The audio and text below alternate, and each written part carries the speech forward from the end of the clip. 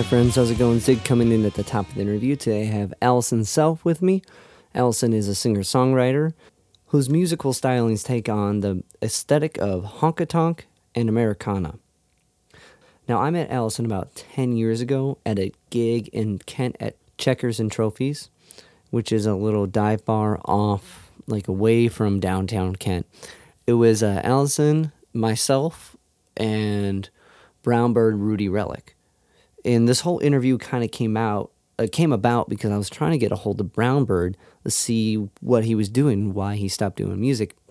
Me and Cody met Brownbird at Pat's in the Flats, which was a dive bar in the Flats in Cleveland, and he had this Misfits EP, and we were just like, oh, this is amazing. And one, he's an amazing performer, but that kind of like encapsulated it for us. So every time Brownbird would come around, we would go see him. And one time I was with Allison. So when I was trying to figure out what happened to him, I reached out to her and we touched base. And so here we are today. And that was about like 10 years ago, like in 2011.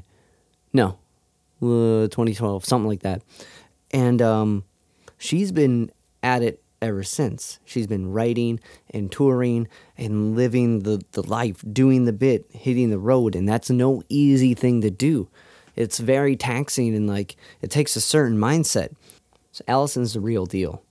Before we get into the interview, we're going to listen to one of her new songs off her EP, which is available on Bandcamp and on streaming platforms, but the EP is called Honky Tonk Haze. And the Bandcamp one's got all these cool skits, so I recommend that. But everyone needs those Spotify plays. Go to that as well. Here we go. This is Too Busy Being Drunk.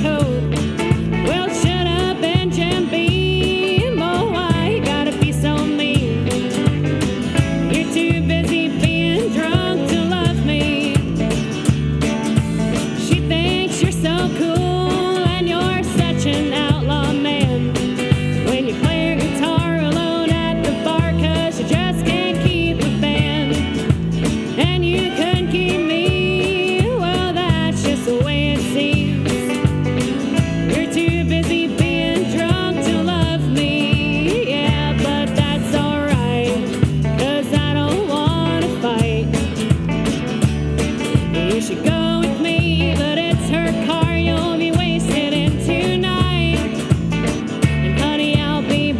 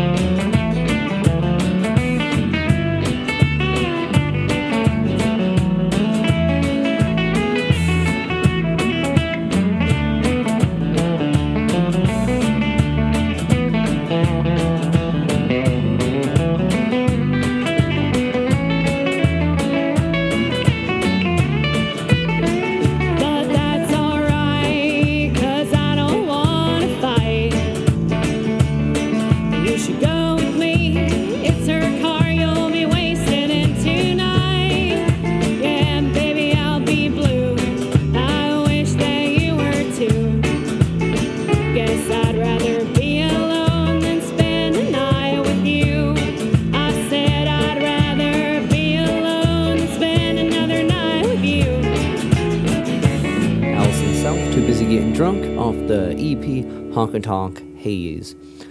Alright friends, before we get into it, this podcast is mixed by Studio 44 CLE. Studio 44 CLE. If you have any audio needs, make sure you go to Studio 44 CLE. You can contact Studio 44 at Studio 44 CLE and contact Jay Sparrow. He can do any audio work you need, any video work you need, some streaming work.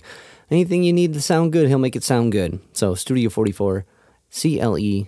You can hit him up on Facebook or studio44cle@gmail.com. And if you can subscribe, rate, review the podcast on any of the podcast platforms, I guess rating and reviewing is mostly on Apple. We can use a little more stars with that. It helps me keep talking to cool people and keep sharing inspiration with you guys.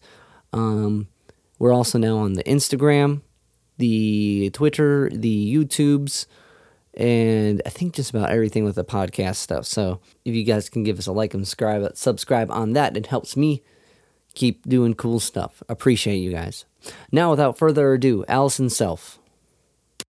Hold on, let me move it around so you can see me. Okay, yeah, no worries. I can just look at myself too. That's always fun. Yeah. How do I do this? Oh, okay. There's you. Okay, here I am. Oh, hey. Okay, let me see. Cool. Where's the camera at? It's weird with okay, hold on, let me make sure the volumes are right. Because I am, like we were saying, I'm recording it in two different things, and then we'll put it out later. Cool. But, awesome. yeah, I don't got, this is my cat mansion.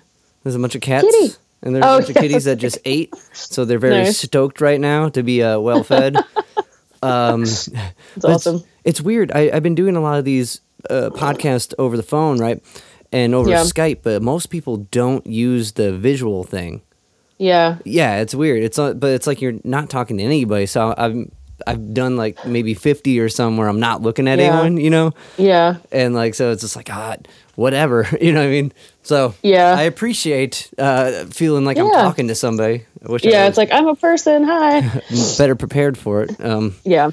But awesome. Well, thank you so much, Allison, for doing this. Yeah, thanks for asking me. Yeah, it's been a crazy, kind of serpendipical, go-abouts of things, because we've met, and we're going to jump right into it. We met, 10 years ago. Yeah. When you were I'm trying to, even remember. I have such a fucking terrible memory. Well, and you hustle a lot. You go around. You're constantly moving. And, what, to kind of get, is there something, what is that? Are you just living for the road? Is there just this inner Jack Kerouac that's never never satisfied? Well, a lot of it was just I'm 33, and so I spent a large part of my early 20s hitchhiking and traveling around, going to protests and doing a lot of political stuff. And so then I would tour, and so they kind of just overlapped. But it was funny because I'd be like, oh, I'm going on tour in a car now. I don't have to stand on the road with my thumb out. And I think that it just kind of I don't know. I'm home based out of Richmond, Virginia for about 10 years. And then just was like, I got to go, just want to get out and, do other stuff. And I ended up in Southwest Virginia for a little bit and then didn't like that, shitty relationship. And so went to Nashville for 3 months. Went to Denver for 3 months. That's and awesome. then ended up in Austin and then moved here. So which just is Portland around. now. Portland now, if you're listening. Yeah.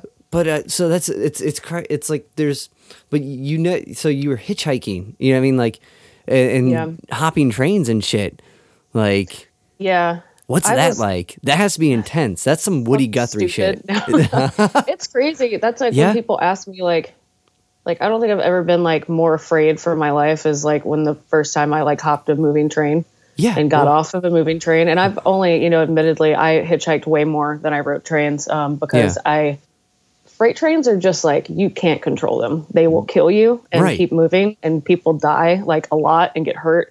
And I was just man, I don't want to I'm already hitchhiking out here, but a lot of people like it because they're by themselves and don't have to depend on other people. Right. But Yeah, it's just funny because I'm, you know, in my 30s now, and I think back to being like 21 and just being like, God damn, I was like fearless. Right.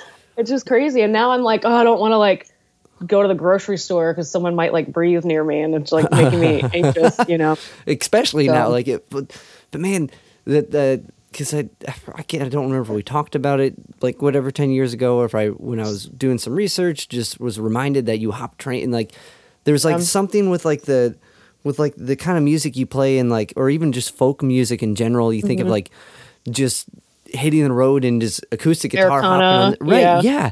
And there's this thing to it, and there's this sense of freedom and like longing for nowhere almost. Yeah. But it's one of the last like purely American, like, I don't know how to describe it. It's like you will never see the landscape in the world like you do from a train. Yeah. You know? How far did you go on the train? What was like it? I went, I didn't go super far. So I did like Virginia to North Carolina. That's still pretty far. And then I did. That's still pretty far. Okay. Yeah. All right. It took like 10 hours, you know? It's like, they don't go fast sometimes. And then I went up to, from Asheville, North Carolina to, where did I go? Somewhere in like, Maryland. And we were trying to get to Ohio, and we ended up just like totally getting stuck, like had to like cross like 10 strings of like trains, like in an active yard, like hiding from the fucking, you know, dude. And I was like, I'm not doing this anymore. I was like, I'm tired. I'm hitchhiking. You can come with me, or you can keep like fucking around in the train yard. So it wasn't just you by yourself, all right? No, that trip was me and two of my friends. Okay. And and so I was like, this is more exhausting than I'm like, I don't want to climb up these hills and like run from cops. Yeah, just to get around. That's like, I don't know. I grew up by tracks, right? And we would hang out and sometimes throw rocks at the trains. I would do that like all the time into my teens. Right. There wasn't anything to do, so we hung out by the bridge and threw shit at trains and smashed pennies, and it was great. I live in Cleveland. Okay. Yeah, we met. Oh, I kind of totally jumped that. We met at Checkers and Trophies when you were with Brownberg, which was Kent, and then you guys, and then you came up to the 5 o'clock. It was supposed to be somewhere else, but it ended up being the 5 o'clock. Yeah. Is that the place that like burned down? Checkers and Trophies, I think so. Yeah, that place was. Oh man, that place was like. Yeah. It was fun, but we were like, this is a dive. It was a dive because you think Kent, and you're like, okay, cool, we're by college, it's going to be, but it's like way off the path of where people go. I was like, where are we going? Right. And like that spot's got some history. Like I guess the Temptations and stuff would play there. Yeah, like all a lot these of bands came through. Soul acts back in the day would stop there. And like I think Hank Williams came through too at some point. Yeah. It's just a weird. I don't even know if it's there anymore. But I think that was the last time I played there was with you guys, because I did some looping. It was right when I was starting to get my I remember shit together. now. It's like coming back to me. Right. Well, I mean, when I was checking out your site, it's like one of the oldest dates on the site. Like I was like, shit, I didn't realize it was that long ago. I know it doesn't. It feels like I just blinked and like now I'm here. Yeah, it's crazy. Well, you've always been moving since. You know, what I mean, that's But there was a super dive night. Like no one was there. You know what I mean? I know. It was like 5 people. Yeah, but like the Cleveland gig was better. It was the Cleveland gig was awesome. Yeah, it was you guys and then someone else on the bill. Because I remember we were working with Jeremy, kid with hair in his face. Yes. Oh my god. I didn't want to like bring him up because I was like, is that the same dude? Yeah. Yeah. Like what a sweetheart, but like, oh man, what an odd duck. Right. I love that dude. Yeah. And he hasn't been doing shows as much now. He started like some weird checkers thing, like, or no chess. He runs a chess club now. Right? Oh, cool. He would book bands forever, and he would book some legendary bands for their first. Like I think he booked Go-Go Bardello, like on their first run in Cleveland, which is a gypsy punk band from New York. But like, that's so funny. Yeah, and he's just like, well, you know, have you ever heard of? And he'll like list the. How do you see? I never knew how he saw. I was like, does he have like X-ray vision? And he's just looking through that like devil lock. You know what I mean? Right. Yeah. He's I like, was like, I was like, you're fucking getting it, dude. Like, you fucking do you. Like, he still let is. your freak fly. He still is. He's still rocking it the same way. I think the only time I haven't seen that is when, like, on his license. Like, They made him like lift it up. they made him like part it. Like, Yeah. Oh my gosh. Well, but wherever Jeremy is, you're listening. I hope you're doing good, buddy. was it? I think he's doing good. Like, I think he's digging the chess thing he's doing, and like, he's still he's still active in that way. I think he works with like one band. I don't know, because he kind of like he was really hustling it, and like, but anywho, I think he put those nights together, and I remember driving him out with me to meet up with you guys there. Yeah. But so when you're the bounce back, right? So you're hopping trains and you're hitchhiking. And is this before you're playing, or is this just like sense of adventure? When I was like, as far as the timeline of like what did I do first? I mean, so I went on my first like actual tour in 2009 with my friend Elliot Sussman, and we booked it like through MySpace and email, and we traveled by Greyhound. Like and it was like, looking back, like, we lost so much money. Like, you know, we ended up having to like rent a car to get from Louisville to like Morgantown, and then there was like no Greyhound, and we're like, how the fuck are we gonna get to Virginia? Right. So that was like the first tour, and I had hopped a train and like hitchhiked for the first time in like summer of 2007. Okay. So I would like go hitchhike and then like do a tour, and then like but so when I was, you know, I eventually like went on tour with Brown Bird, Rudy Relic a lot, and he had a car. Yeah. So he had a cool little compact thing. He had his shit together. Cooper. Yeah, that was the initially party in there. Yeah. Yeah. How'd you meet Brown Bird? How'd that come about? Oh, here's this fucking story. There we go. So let's take it back to MySpace. Okay. And I was like right out of high school. I was doing like a technical center a year after to get cosmetology license. Okay. And I was just looking around on MySpace Music, like looking for cool roots musicians to follow. And I came across Rudy, and I just messaged him and was like, hey, I really like your music.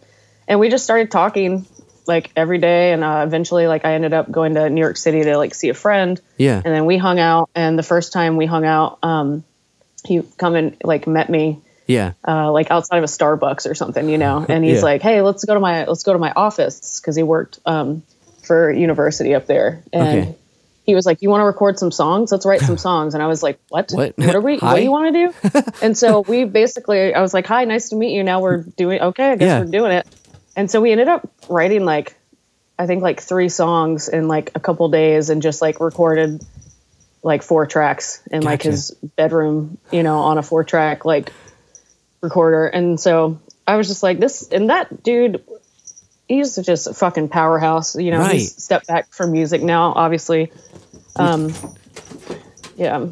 Is that your cat? Yeah, they're going crazy. I thought if I fed them, they would be calm. Usually that's what happens, but they're going bonkers now. I don't know. But like, no, he's definitely a powerhouse. Like in every show that I would see Brown Bird at, he would give it his all. He would get on the chair, he would do the thing, and like, and then he just disappeared. And like, which is initially why I reached out. I was like, Jeremy was spreading some rumors like he died. And I'm like, no, he can't be. It's like the legend of like, where did Rudy go? Right. So like, I was living my own. Have you seen In Search of Sugarman? Have you seen that doc? No. Okay, I was living that for Brown Bird. I was like, what happened to him? So it was like kind of awkward. You know, I mean, we fell like out of touch, but never really like weren't friends or anything. But he just didn't focus on music anymore. And I think that he has like a restaurant food truck or something now. He does like vegan Mexican food in New York. Yeah. And he's like killing it. He has like 1 million Instagram followers and shit. And I'm just like, dude, that's awesome. Like he just switched to like another industry and was like, and I'm going to kill it. Like, let's do this. It's crazy because like you're saying, he's really good at it. Like I found out he's been doing the cooking thing. I hit up the record label, Relic Records. Right. Yeah. I think that's what he was on. Wait, you were on that too, right? It was Reltone. Reltone, gotcha. And R.I.P. Reltone.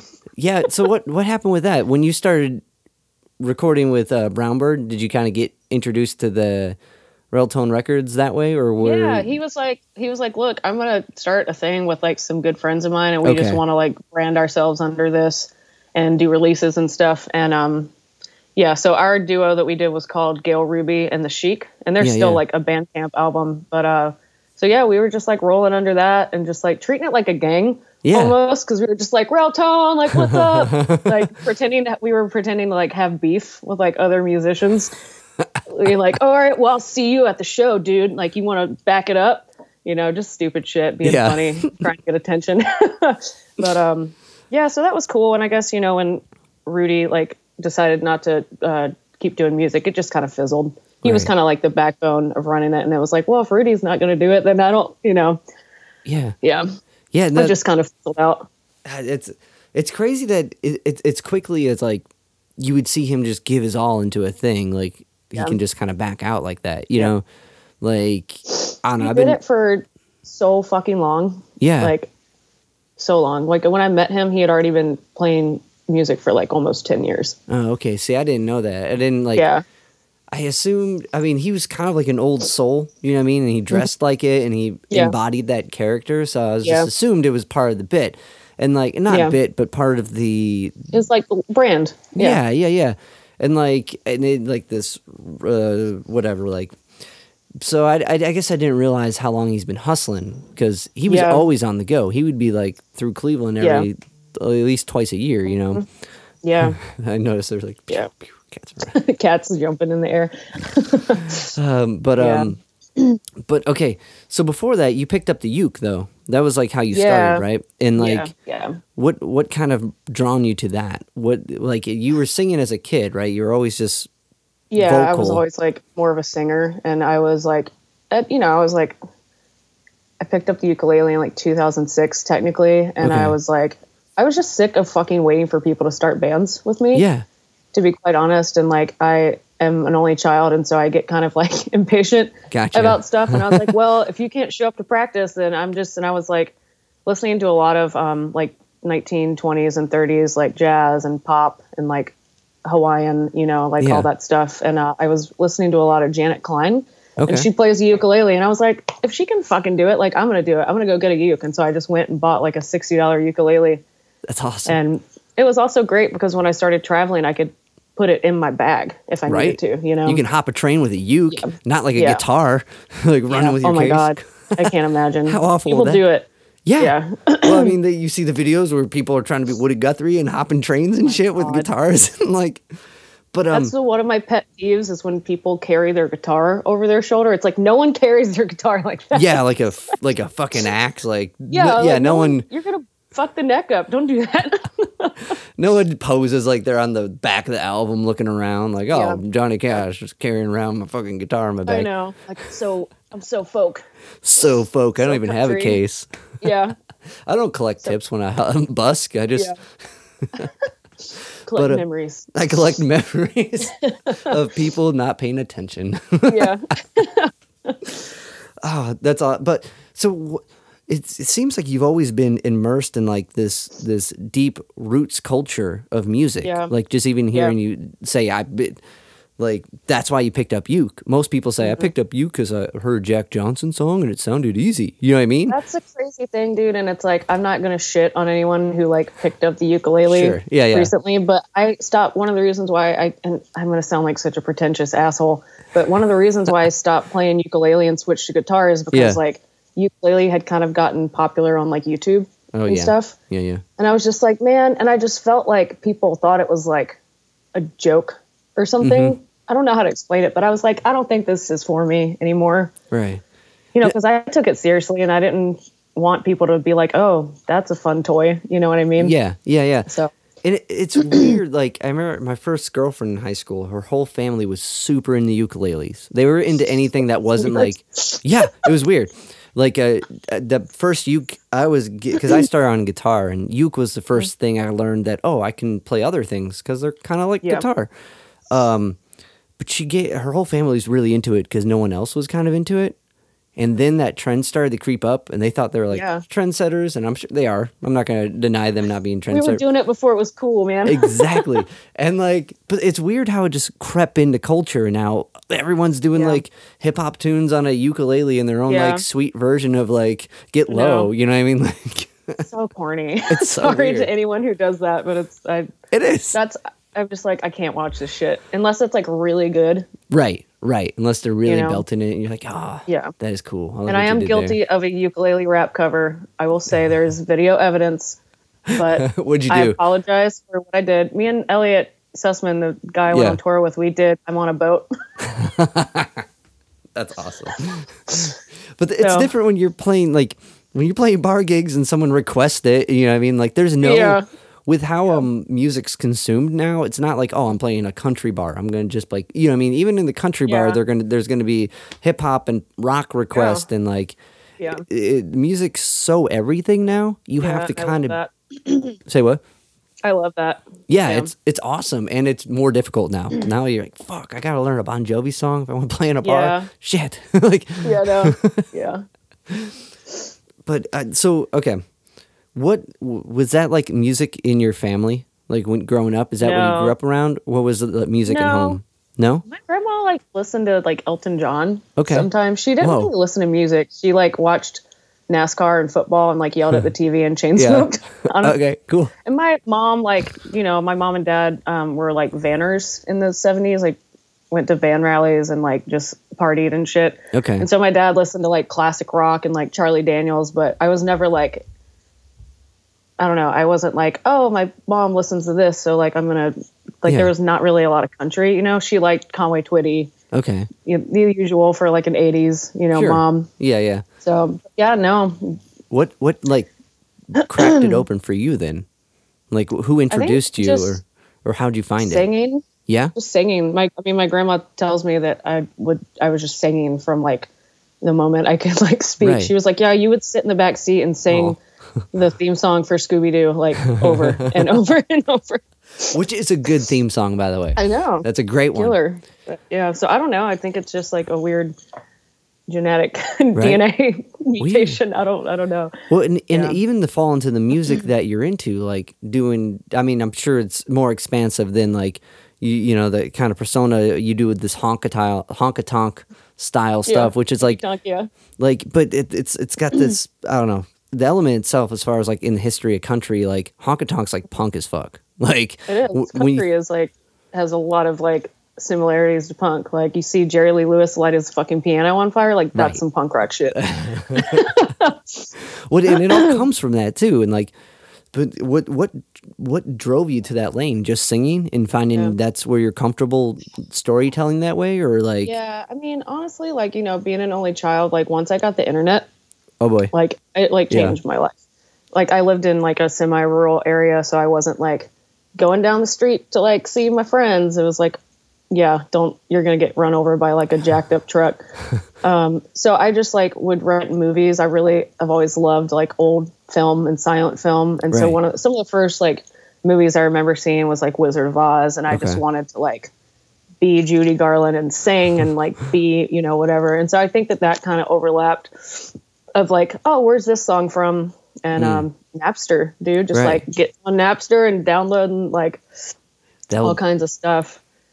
And I was also listening to like getting into punk at that point too. Yeah, like and who? I just had time. Some of the first bands, you know, NoFX, Descendants, Op Ivy, Sex Pistols, all that. You know? And like just, I don't know. I think I was just like thirsty for like something else other than like my environment and like my house. And just wanted to like soak it up like a sponge. It was just cool. Yeah. Like old-timey music was cool to me. It's complicated. You know? It's got like these harmonic structures that don't sit right. And almost, you know what I mean? Like compared to like, if you're comparing it to like the punk end of it and like, but it's like that attitude, the punk stuff makes that stuff show you how punk it is.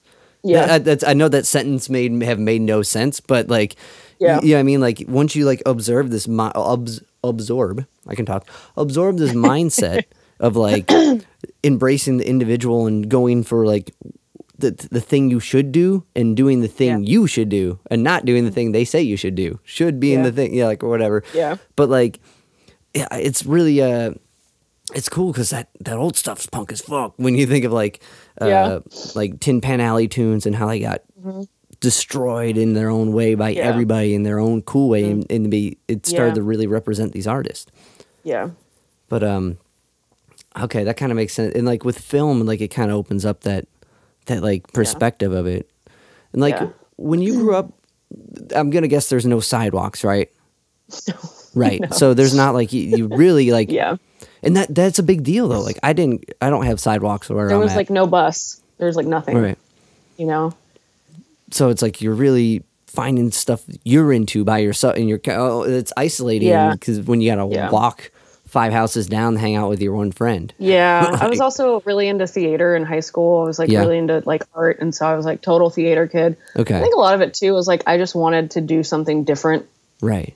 and I was like, this is cool. I want to do this like niche thing, and I, eventually I didn't really know that there were like other people who like played old timey, for lack of a better term, music, who were like punk as well. Until like I traveled for the first time and was like, oh my God, these kids are like busking on the street and they're playing country, but they have like a mohawk or something weird, like half of their head shaved.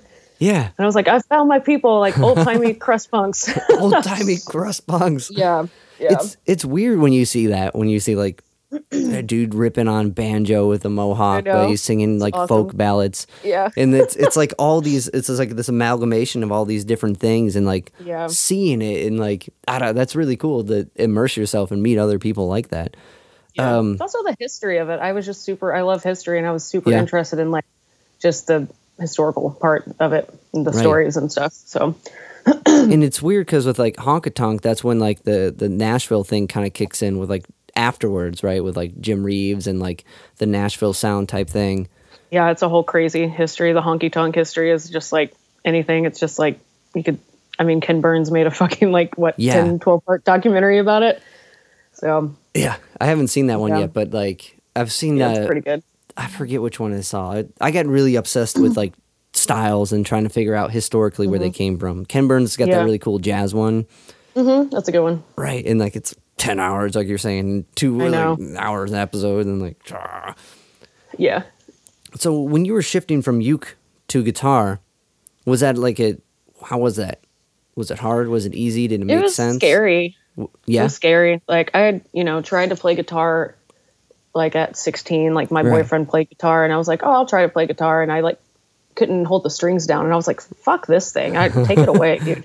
And so fast forward, I think it was about like 2013-ish when I started being like, I want to play guitar more because I want to focus more on like a country sound. And I was like, I just need to like challenge myself to do something. And so I had this harmony guitar that my roommate at the time like had gotten from a yard sale. And so they were like, you can just have this, whatever. And it was like, sounded like shit, you know? But yeah, I would, for a while when I would go to shows, I would like play mostly ukulele songs and then be like, all right, guys, I'm learning guitar. I'm going to do a couple guitar songs. And so I kind of had this like transition where I was scared. It was like the ukulele was like a crutch in a way. And so, but finally I was just like, got to the point where I was playing guitar and was just like, all right, bye ukulele. You're in the past now. I don't need both of these. Mm-hmm. It is. Yeah. Guitar is interesting because everyone has like this expectation of what a good guitar player is.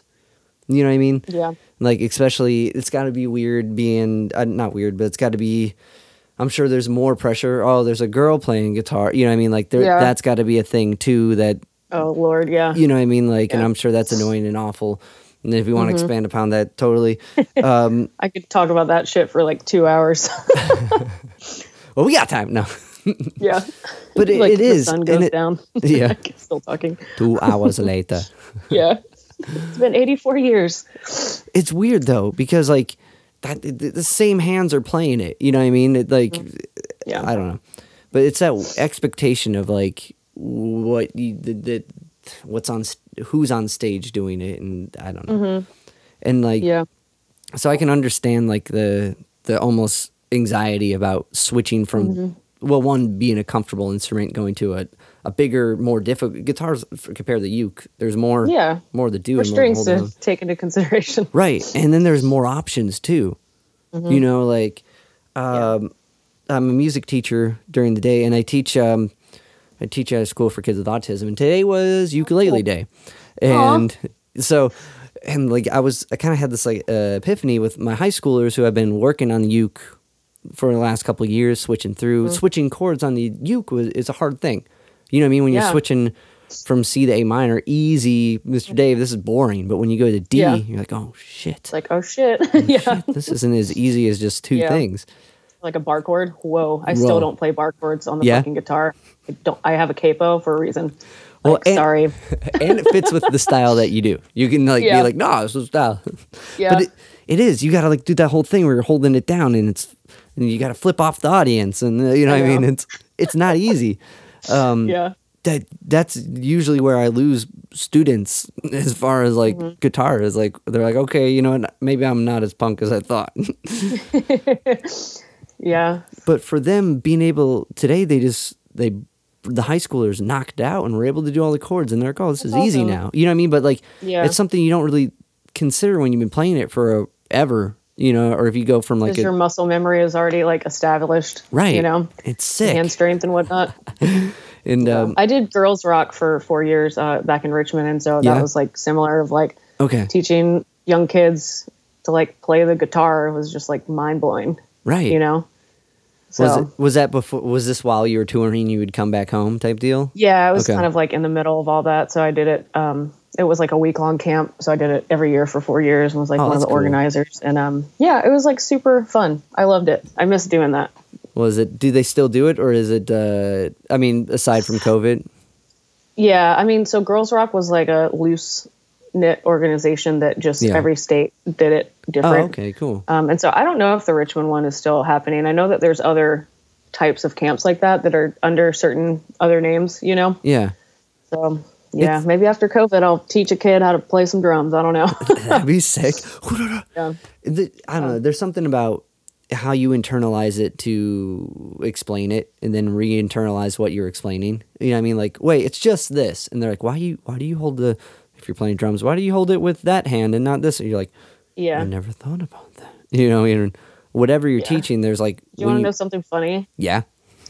So I was already playing the guitar, I think, maybe. No. I was still playing uke. And like, I'm self-taught. Right. I'm not like a guitar player because I want to like necessarily be technically good. I just want to like accompany myself, you know? Right. And so I didn't like really understand what like a chord progression was. I was just like, oh, that's some chords, I guess. So that's, you know, I didn't understand like the Nashville number system or anything. Right. And I walked into the Girls Rock guitar class and there was like notes on the chalkboard and there was a diagram of a guitar fretboard. And I was like, oh my God, it's the alphabet. It goes in order. And now I'm like, I can transpose chords and stuff now, but I was just like, God, I'm stupid. I never realized that, you know, but it's like when you're self-taught, right? I'm just like, well, I don't fucking care. I'm just going to like memorize this song. So learning it yourself, were you just transposing chords and getting these chords and listening to tunes and hearing the progressions and like? Yeah. I would sit in front of my Packard Bell 98 computer and just get on like chordy.com and just sit there and play through songs. And I've been like, somehow I've always had like good rhythm. Right. And I kind of intuitively like would pick up on strum patterns and stuff. So I think that was helpful. But yeah, I just spent a lot of time in front of the computer, just like grinding out Johnny Cash covers. And I used to go busk too, like in Richmond. I would just go busk and like learn songs. I like had the chords in front of me, you know. I was like, I don't care. I just want to like make a couple bucks. Right. But that's almost like doing it that way. I feel like once you learn a song right or you write a song, then it goes to performing it.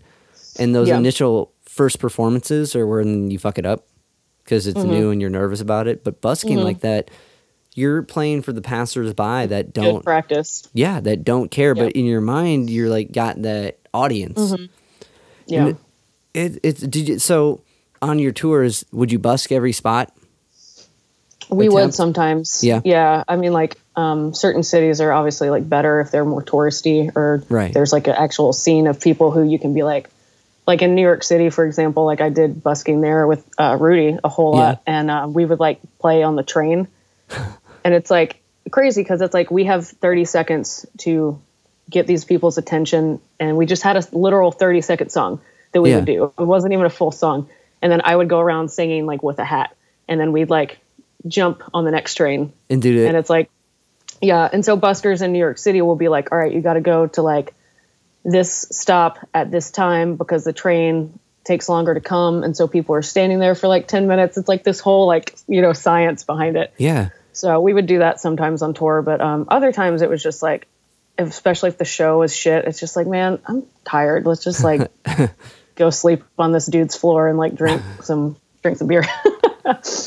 Yeah, I don't traveling like that because I'll put a pin in that. It's interesting that the 30-second thing, right? That catching these people's attention, and it's almost like I don't know. Have you done any of I saw you've been doing some like radio promotion for this radio show you're going to be on.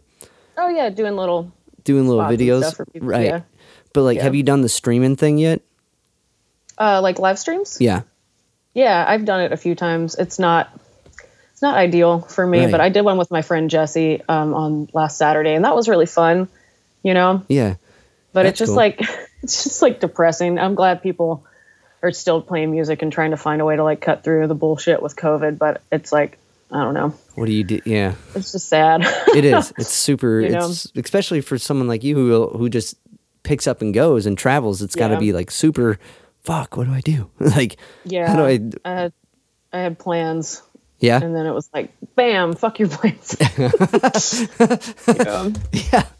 But like that mentality of like the 30-second catch, I'd imagine pans off in stuff like streaming or even in like when you start your set. You know what I mean? Like when you're switching between acts. Was that like did it? Would it like the busking tips like work in the set? Yeah, I think it helps. It's just like I don't know. I'm not to sound like pretentious, but it's like I do feel like I'm like an entertainer. That's part of why I play music is because I want to get up and just like make people laugh or whatever. And so I'm very like raunchy on stage, and I'm just like, hey, what the fuck is up, Portland? Like a hardcore band or something.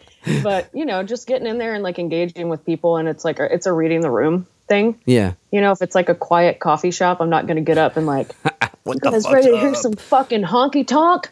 Yes. Hit me, But so I think it just depends. But yeah, busking skills help, especially with just like confidence and not really caring. Yeah. It's like, what's going on? Just be like, well, I'm going to play my set. And if you don't fucking care, then that's cool. I think, Yeah, no, I think that's a super important thing to develop. Cause like when you're traveling or when you're playing in any gig, right? Even if you stay in the same city or if you go to a plethora of, you find the handful of like gigs, right? You're either gonna have the DIY gig or like the bar gig or there's like different categories, right? Or some combination of the art gallery, right? Or library gig, grocery store gig. Played in a kitchen one time. Yeah, with Rudy. Wait, hold it back. I need to hear that story. What was that? Where was that? I don't remember, to be quite honest. But there's a really funny. I think it's funny. There's a funny video of us starting to play one of our songs. Yeah. And then Rudy like breaks a string, and we're just both like, oh. And we just like stop, and it's just really funny. But there's a cool picture of like Rudy standing up on a chair, and there's like a refrigerator in the background with like a 420 sticker on it.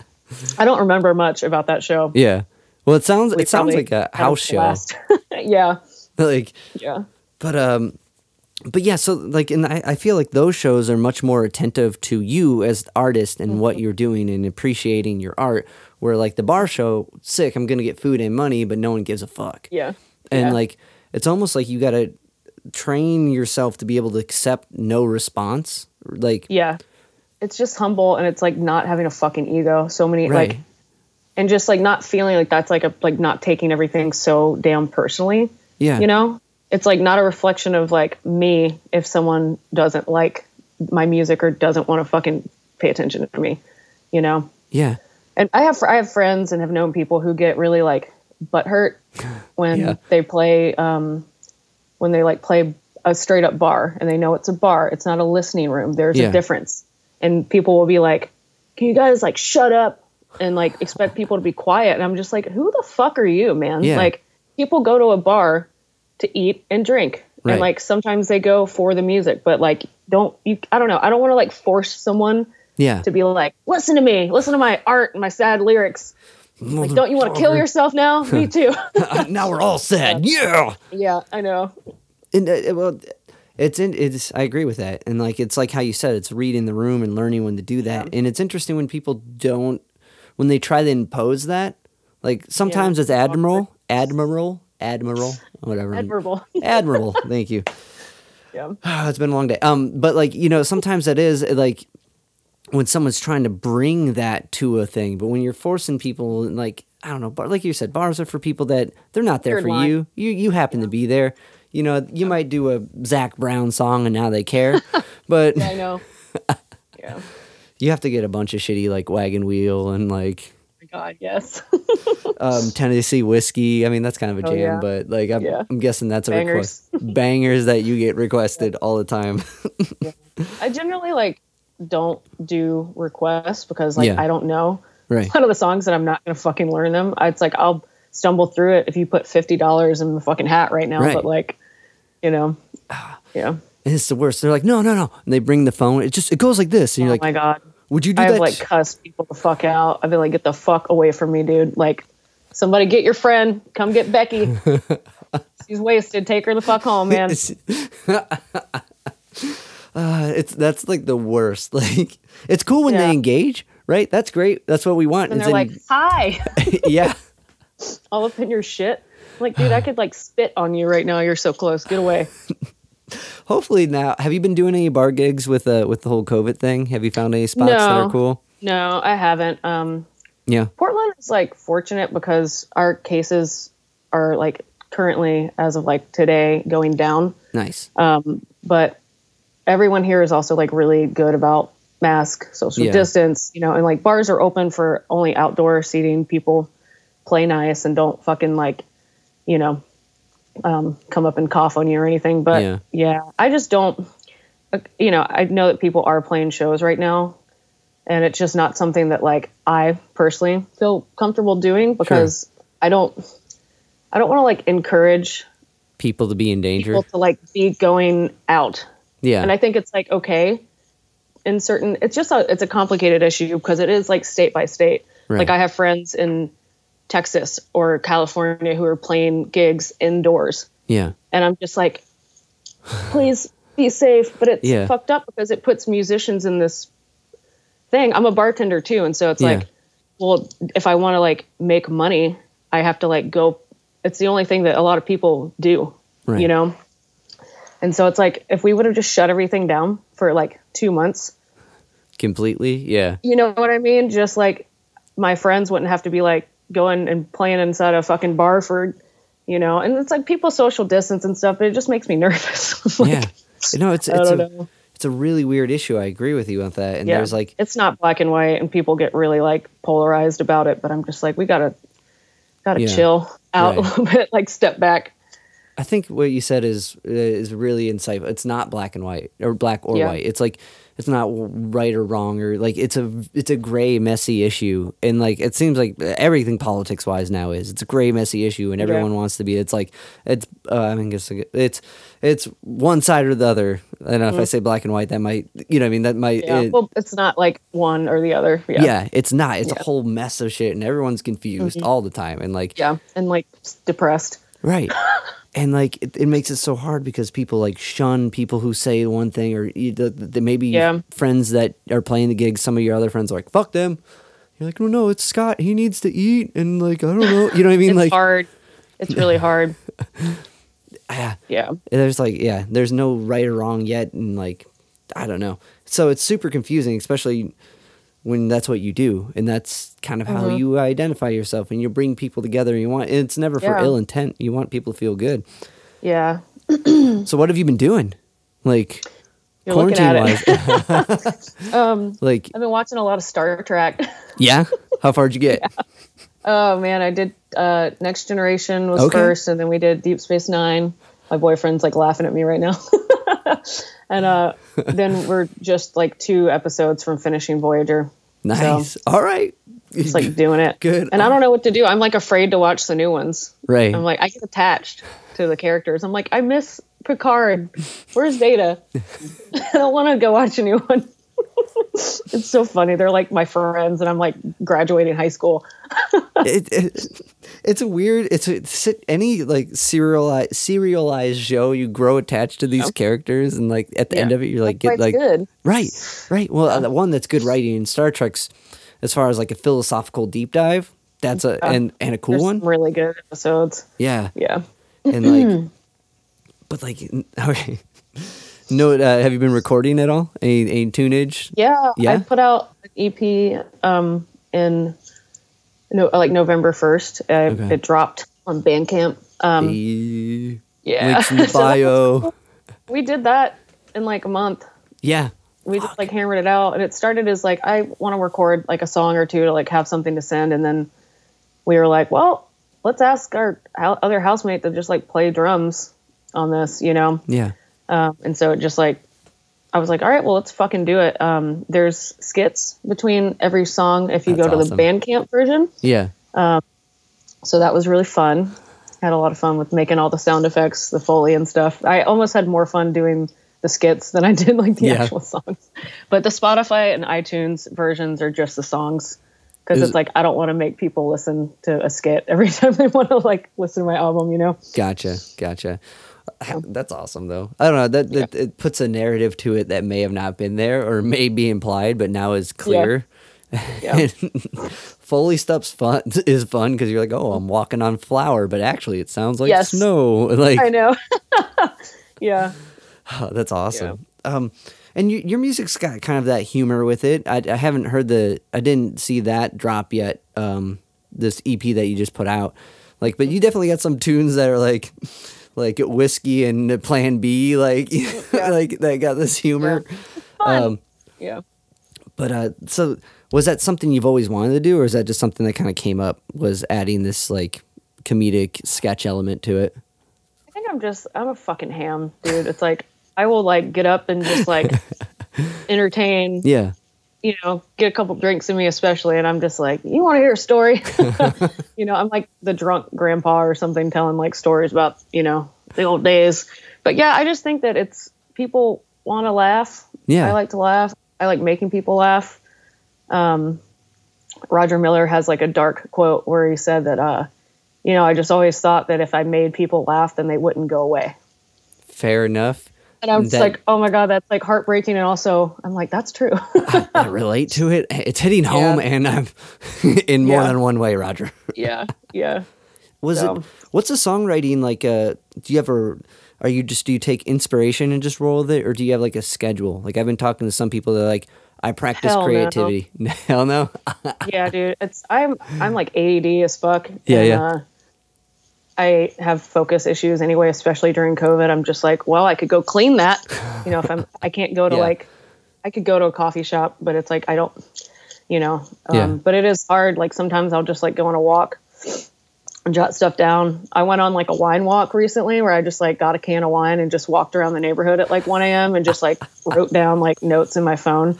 And then woke up the next day and was like, what the fuck did I write? Damn.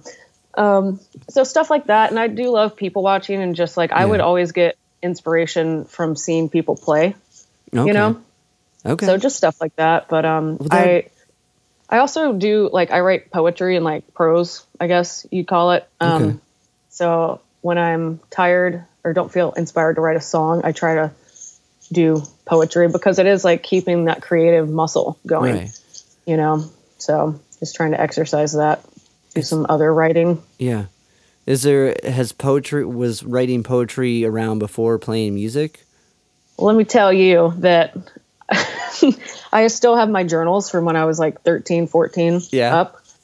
I could like, you know, we don't have time, but it's like, I could go grab one right now and read you like the most emo poem where it's like, my eyes are burning like my heart, like stab me and kill me. Yeah, it's just like so angsty. So I was like on the poet shit. I had like a website on GeoCities. Yeah. Had all that. Nice. Was there poets that inspired that when you first started going, or were you just like, I can organize words? I think I just was like writing about how much I fucking hated my my life, you know? Yeah. And I was, you know, listening to music and being like, oh, I want to like write a song or, you know, but now I do have favorite poets. I really love Edna St. Vincent Millay. Okay. I love Bukowski. He's a fucking motherfucker, but Especially if you I like love it. dark stuff. There you go. Yeah. So those are two. Pablo Neruda. Okay. He's got some good shit. Nice. You know, I like it if it speaks to me. Right. Yeah. Was it? That's it. With the Bukowski's got weird. Have you ever listened to him?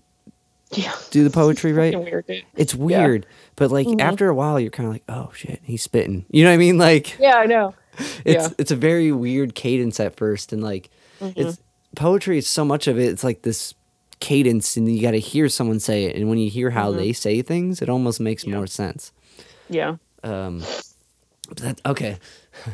And that was something I've been kind of thinking, like when you first, I don't know, everyone kind of gets creative in their teens, right? And like there's not like this refined thing. It's usually like, I fucking want to die, as opposed to like, you know what I mean? As opposed to, I feel so sad. The sorrow within me is as deep as the sea. You know what I mean? It's not like, it's just pinpoint. You know what I mean? It's just like one thing. But some of that kicks so hard, and like people tend to be like they put out a lot of shit when they're younger and like in those formative years. And as they kind of grow up, it seems like that creative drive, either you start to become more aware of certain things and you have to finite everything and it doesn't come out as much, or you just start to be more judgmental of it. Did you experience something like that, like writing wise? Trying to think of trying to wrap my head around the question. I okay, guess. Sorry. No, I was kind of rambling, but basically, when you first were when you were younger and just being creative, was it easier just to put shit out than it is now? Yeah, I think that it's also like I was a kid. I went to like high school and came home and didn't really I went to the mall, you know? Yeah. And so I just had a lot of alone time. And I think, you know, you grow up and you get responsibilities and, you know, got to put on your big boy pants and get a job and then, you know, develop a taste for alcohol. So it's like I found another coping mechanism over here. So, and I guess, you know, depending how much that taste takes over, you definitely runs into some times where you can be more creative in a way that may stick around later. But like, that's, you know, I haven't put that together yet, thinking about it just on a amount of time level. Because I've talked with quite a few people, and a lot of times they feel like as they've gotten older, they're creative. They either got more self-conscious or had, you know, less output. I think you just see the world different. It's like a totally different perspective. So was it, and like as far as like with you and traveling so much, how did that change how you see everything? Like, what was that? Was it what you thought it would be when you initially? It's been one more time. You broke up just a little bit. Okay, yeah. So how did that change your perspective, right? So when you went out, like there's like this kind of the daydream of just traveling and seeing all this and being just nowhere bound in a way, and that freedom that it entails. Did it live up to that, or what's the takeaway from that? Yeah, I think it was just like really, I think it's good for one's personality. Yeah. Excuse me. To go and like put yourself at the mercy of like the kindness of strangers, for lack of a better term. It was like very humbling. And I realized from a very early point that like it is not fucking about me. Yeah. Like the world doesn't care. Like it's not about me, you know. And so that was just like humbling. It was awesome. I think it's like it just knocks you fucking down a notch about like what you deserve or what you're like entitled to, you know. I think that's well said, because like when you're traveling, how often would you usually go with someone else hitting the tour, or how often was it solo dolo? I have only done like one long-ish solo tour, because I never had a car, you know, so it was like, oh, you got a car? Let's go on tour. But while I was like hitchhiking and stuff, it was with another person. I hitchhiked by myself like a handful of times, but you know, it's funner with someone. Initially, you went out with like an Oldsmobile, right? With like windows that didn't work. Yeah, dude, that was the car that I learned to drive on.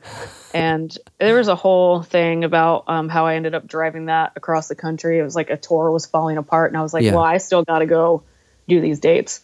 Right. So I did it, and I was like, this car's not going to make it. And it was like totally fine. But yeah, the fucking windows, like if I went through a drive-through, I had to like open the door or like hold the window as I was like rolling it up. You know, the motor's like, nah, nah, nah, nah, nah. Oh, that would be so annoying. Yeah. Just like, I know. That would, but I could sleep in it. That's slept cool. in it. Yeah, there's Great. room. There's room. Yeah. That van life comes clutch when you're like living that, when you're traveling like that, because you're like, Walmart, what up? Yeah, like, for real. Oh yeah. Oh man.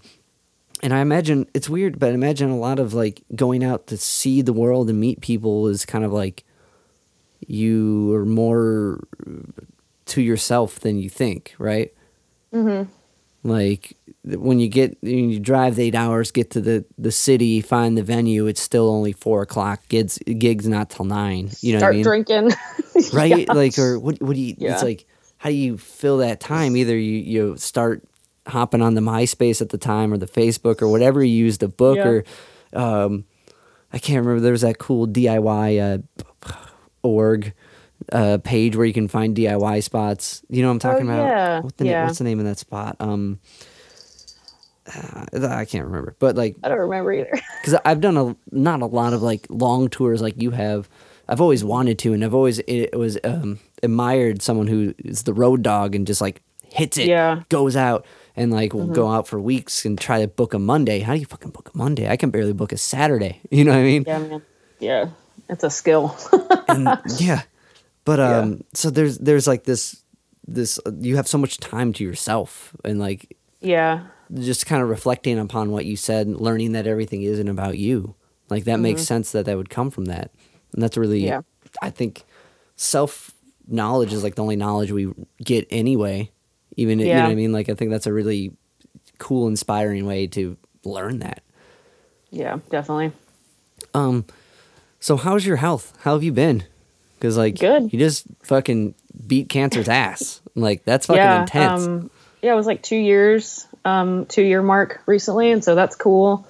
So yeah, I go in for like checkups, and I have to get like a colonoscopy, once a year or whatever. But it's kind of like they monitor you for about 5 years, and if you go that far without like a reoccurrence, then you're like technically cured. Hell yeah. So, but I'll still have to like be on top of like getting colonoscopies as I get older, and just like making sure nothing's going on up there. Did something happen where you were like, why do I feel like shit? Or like, was it just a checkup and then it was like... So this is like graphic, but I was shitting blood for a year. Oh, fuck. Like, yeah, that is brutal. I was living in Austin, and I was like partying a lot, and I was like, oh fuck, maybe I have like an ulcer or like something. And I just kind of was like, I don't have insurance. I work full time. I don't like have money. So I just ignored it.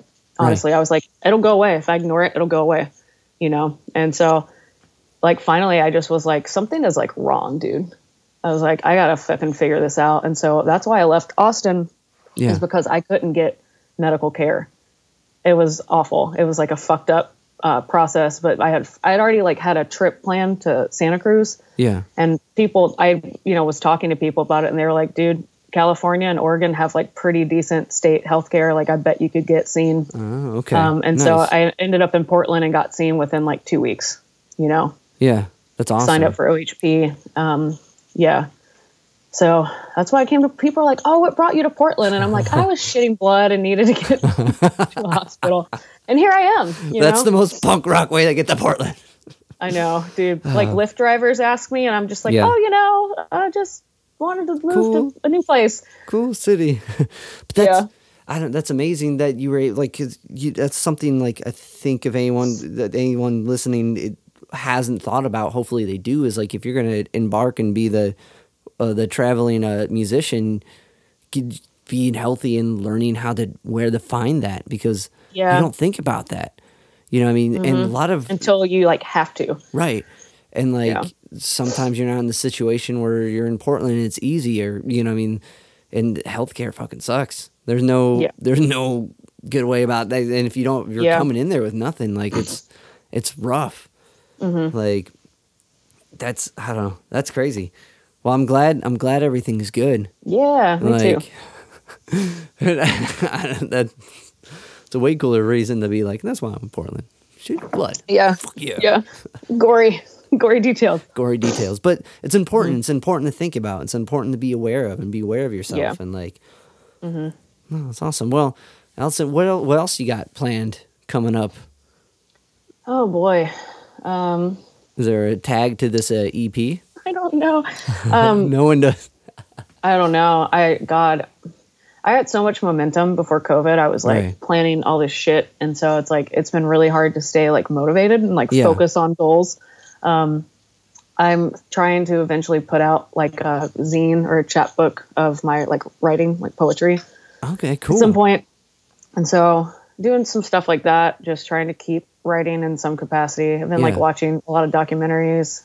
Yeah. Like I what? might do like, like Streetlight Harmonies is a really good one. It's Okay. about doo-wop. Yeah. So that's good. And oh man, Don't Think I've Forgotten is one about is it Cambodia?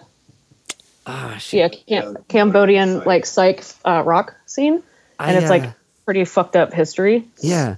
But it's a really good documentary.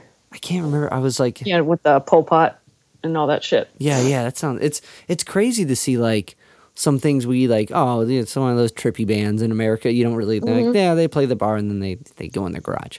But when you put it in a different context and how like not weird, but how much more difficult it is to do that. Even a blues band. I had a friend from Turkey who wanted to do blues music. You know what I mean? How often can you throw like a dart in any direction in America, hit a blues band? You know what I mean? Yeah. Someone's dad they're playing harmonica. You know what I mean? Like they're everywhere, and it's great. It's cool. It's good music. Not dogging it. Like, but like this girl, she wanted to play blues, and she couldn't find it anywhere, and like people would give her shit for it. In Turkey? In Turkey, yeah.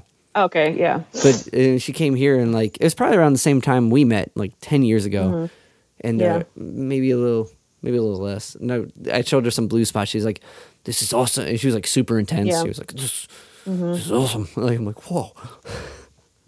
Yeah, that's awesome. I'm glad she found her people. Yeah, she ended up going back to church. She was really into like honka tonk and like American like the history of country and shit, like country music. It's I don't know. It's just interesting, like when you put something we take for granted in like a different context, and how much how difficult it is to do something like that. But well, awesome. Well, thank you so much for hanging out. I know we've been like going back and forth and like trying to pair this up, and like I was trying to figure out if Brown Bird was alive. He's good. He's thriving. I know. I'm so glad he's alive. Yeah. And do you guys ever think he'll do something again musically? I don't think so. I hadn't talked to him in a couple years, and I like, I think that he just gets like swarmed with messages, and I was like, oh my God, did I like do something like wrong? Like, why is he not responding? Yeah. But I eventually messaged him, and he was like, oh, hey, how's it going? So I think he just, leaving the music behind, which is like, that's fucking fine. Sometimes I wish I could do that and like do something else, but it's hard. It's hard when that's like something you're so motivated by to do. Like, I don't know. I find myself, I admire people that can say no. You know what I mean? Now I do. Like, because I'm still like, oh, fuck, God. Yes, sure. Yeah, okay, I'll do that. Yeah. I can't say no to shit. Like, musically or opportunity wise, like other stuff, totally. But all right. Well, thank you so much for hanging out. yeah, man. I'm gonna hit the pause.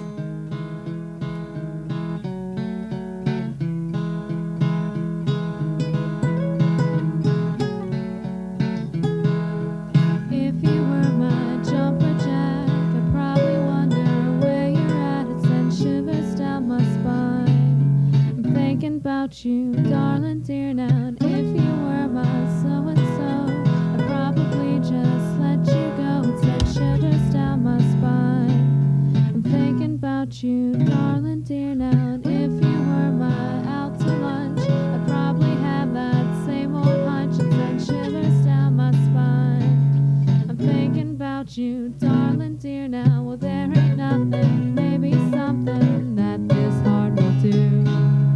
Something tells me that I'm losing, lost a part of you. In the ashes, my mind crashes, but I don't know true. Sitting around here, baby, I'm so spent on you.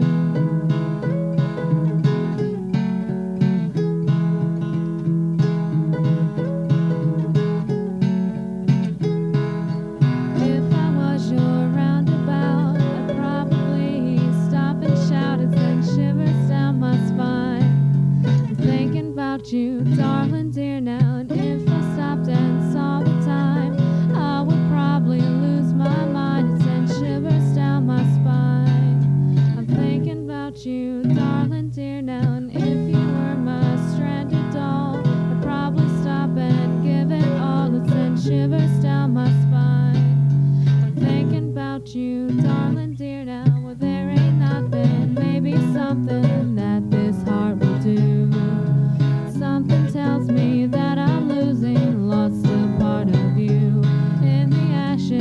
mind crashes, but I don't know truth. Sitting around here, baby, I'm so spent on you.